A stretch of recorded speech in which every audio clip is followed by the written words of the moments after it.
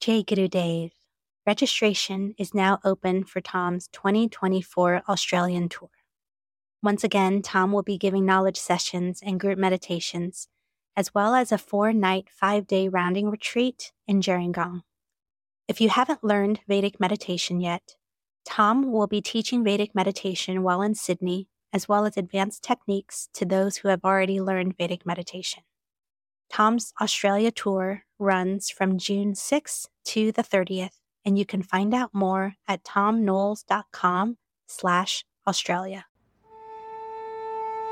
Sahana vavatu, sahano bhunaktu, sahaviryam karavavahai, tejasvinavadhitamastu, ma vidvishavahai.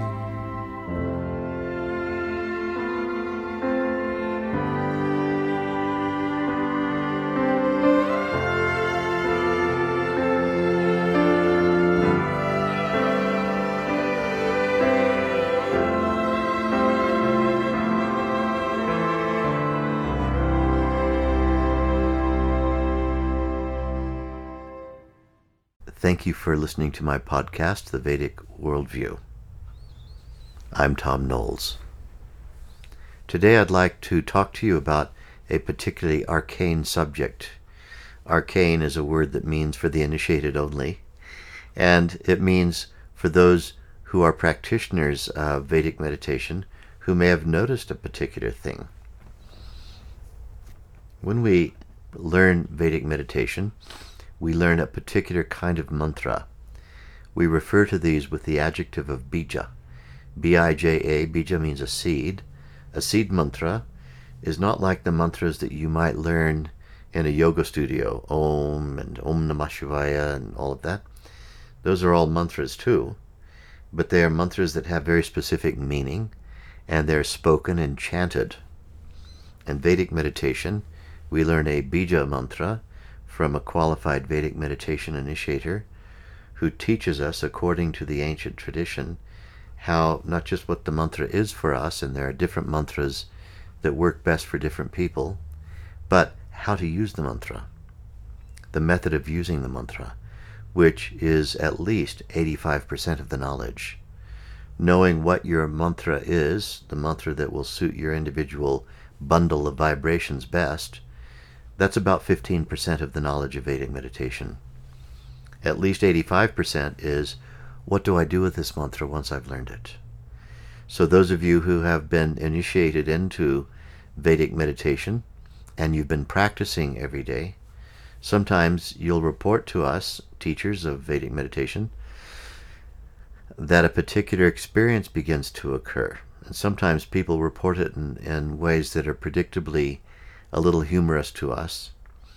People will say that either during meditation or outside of meditation, they've begun to notice a shrill, soft, ringing sound in both ears. Sometimes it occurs only while meditating. Other times it's there outside of meditation, and interestingly, it might amplify or appear to get louder when they are talking about or dealing with spiritual subjects or describing things to do with meditation. And it's very curious. What is that? And people will often say they've been to their ear doctor and had their ears checked for a condition that is known as tinnitus, or tinnitus if you're American, which is an entirely different thing to what we're describing.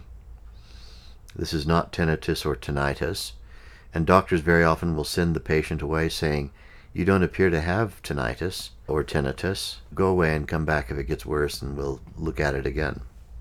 So what is that?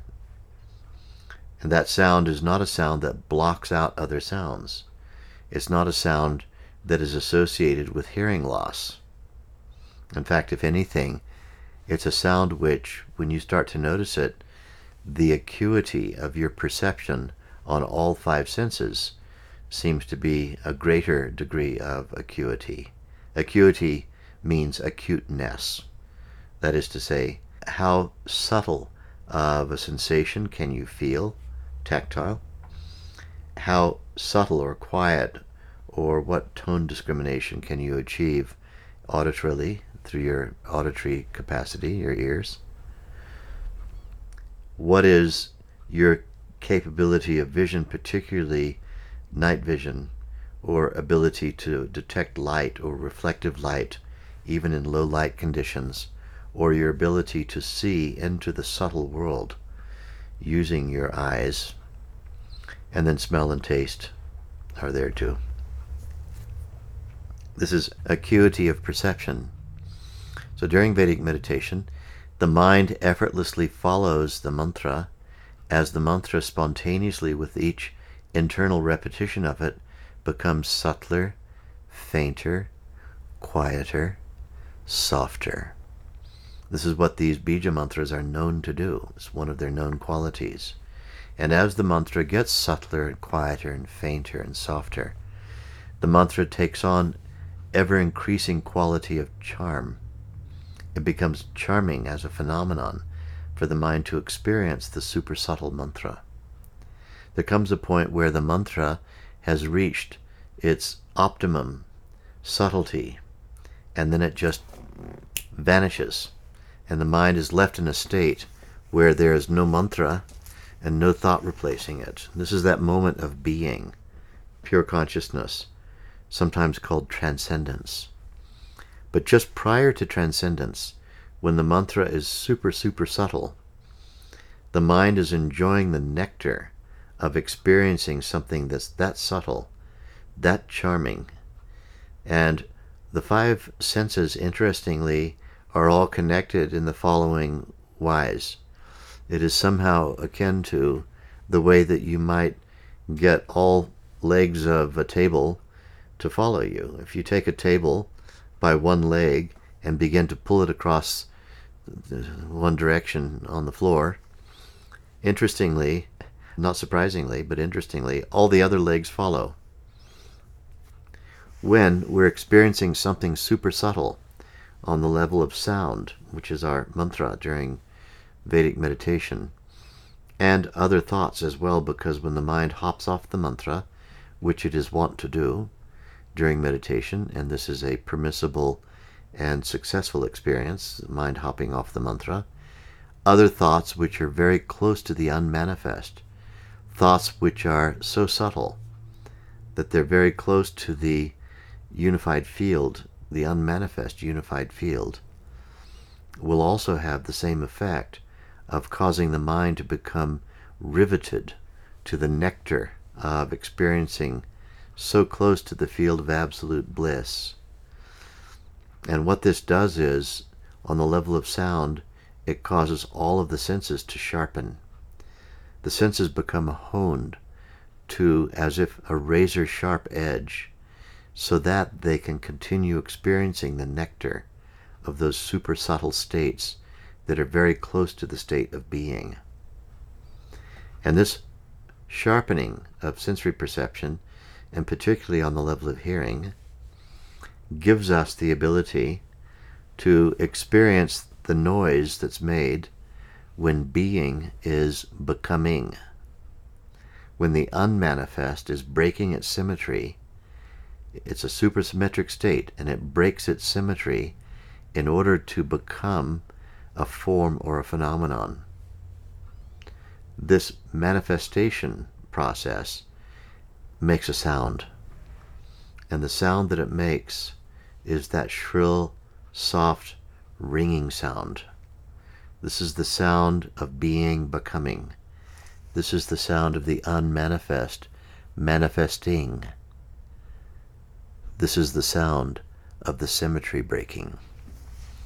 And when one can detect that, either in meditation or during meditation or outside of meditation, not just at that deep state, it means that at least on one of our senses, the sense of hearing, we've developed the ability to remain in our mind, to remain in contact with that subtlest level of relativity, the subtlest layer of creation. And we give a name to that. We call it Shruti. Shruti is spelled S-H-R-U-T-I. R-U-T-I. And there's a little dot under the R indicating that it has a one-tap roll. One tap means Shruti. R. One tap.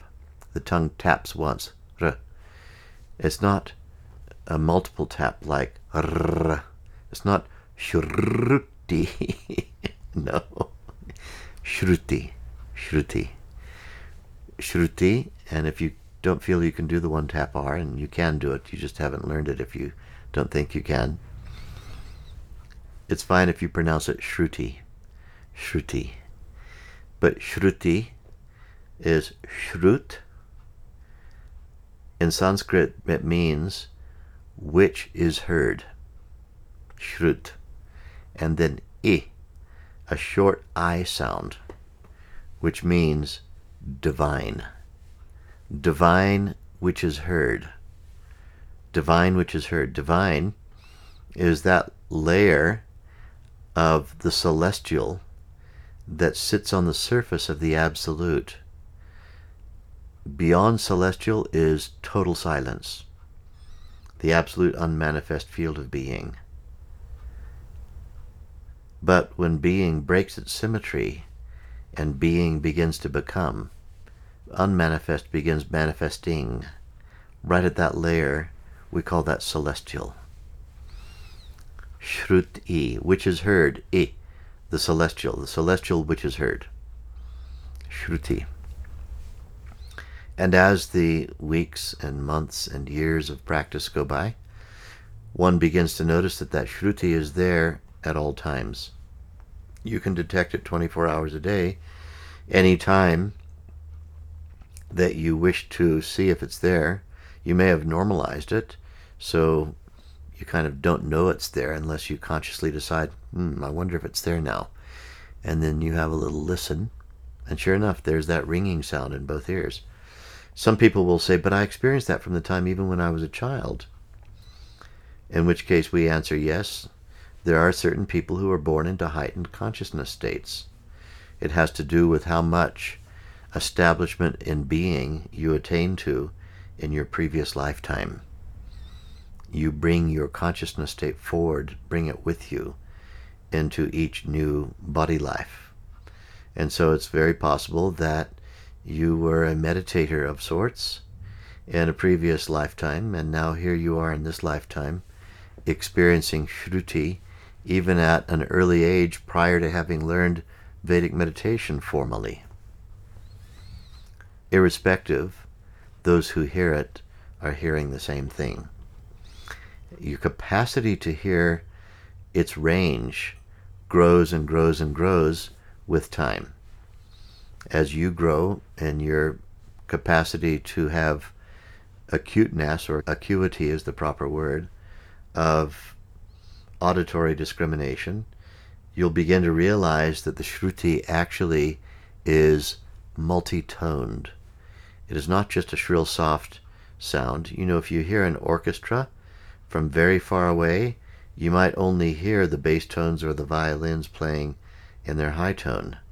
But then as you walk toward the orchestra, and instead of it being 100 meters away or 300 meters away, it's now only 20 meters away or 10 meters away, you begin to realize that there are many, many instruments playing, each of which is contributing to the orchestral sound that is emanating from that symphony.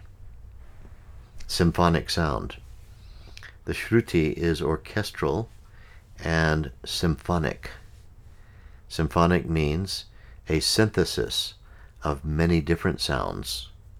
And as you continue to grow in your awareness, another discovery will be made. It is the sound of the Veda, the sound of the body of knowledge that is embedded in consciousness itself. Shruti is the sound of the Veda humming away in the backdrop, always there, accessible to you, and ready to be drawn upon by you. And so, Shruti and its detection and all of that, it's a great joy for every meditator to notice, when they notice, it's not a question of if, it's a question of when, at what stage of your practice you might notice that sound. Shruti. Jai Gurudev.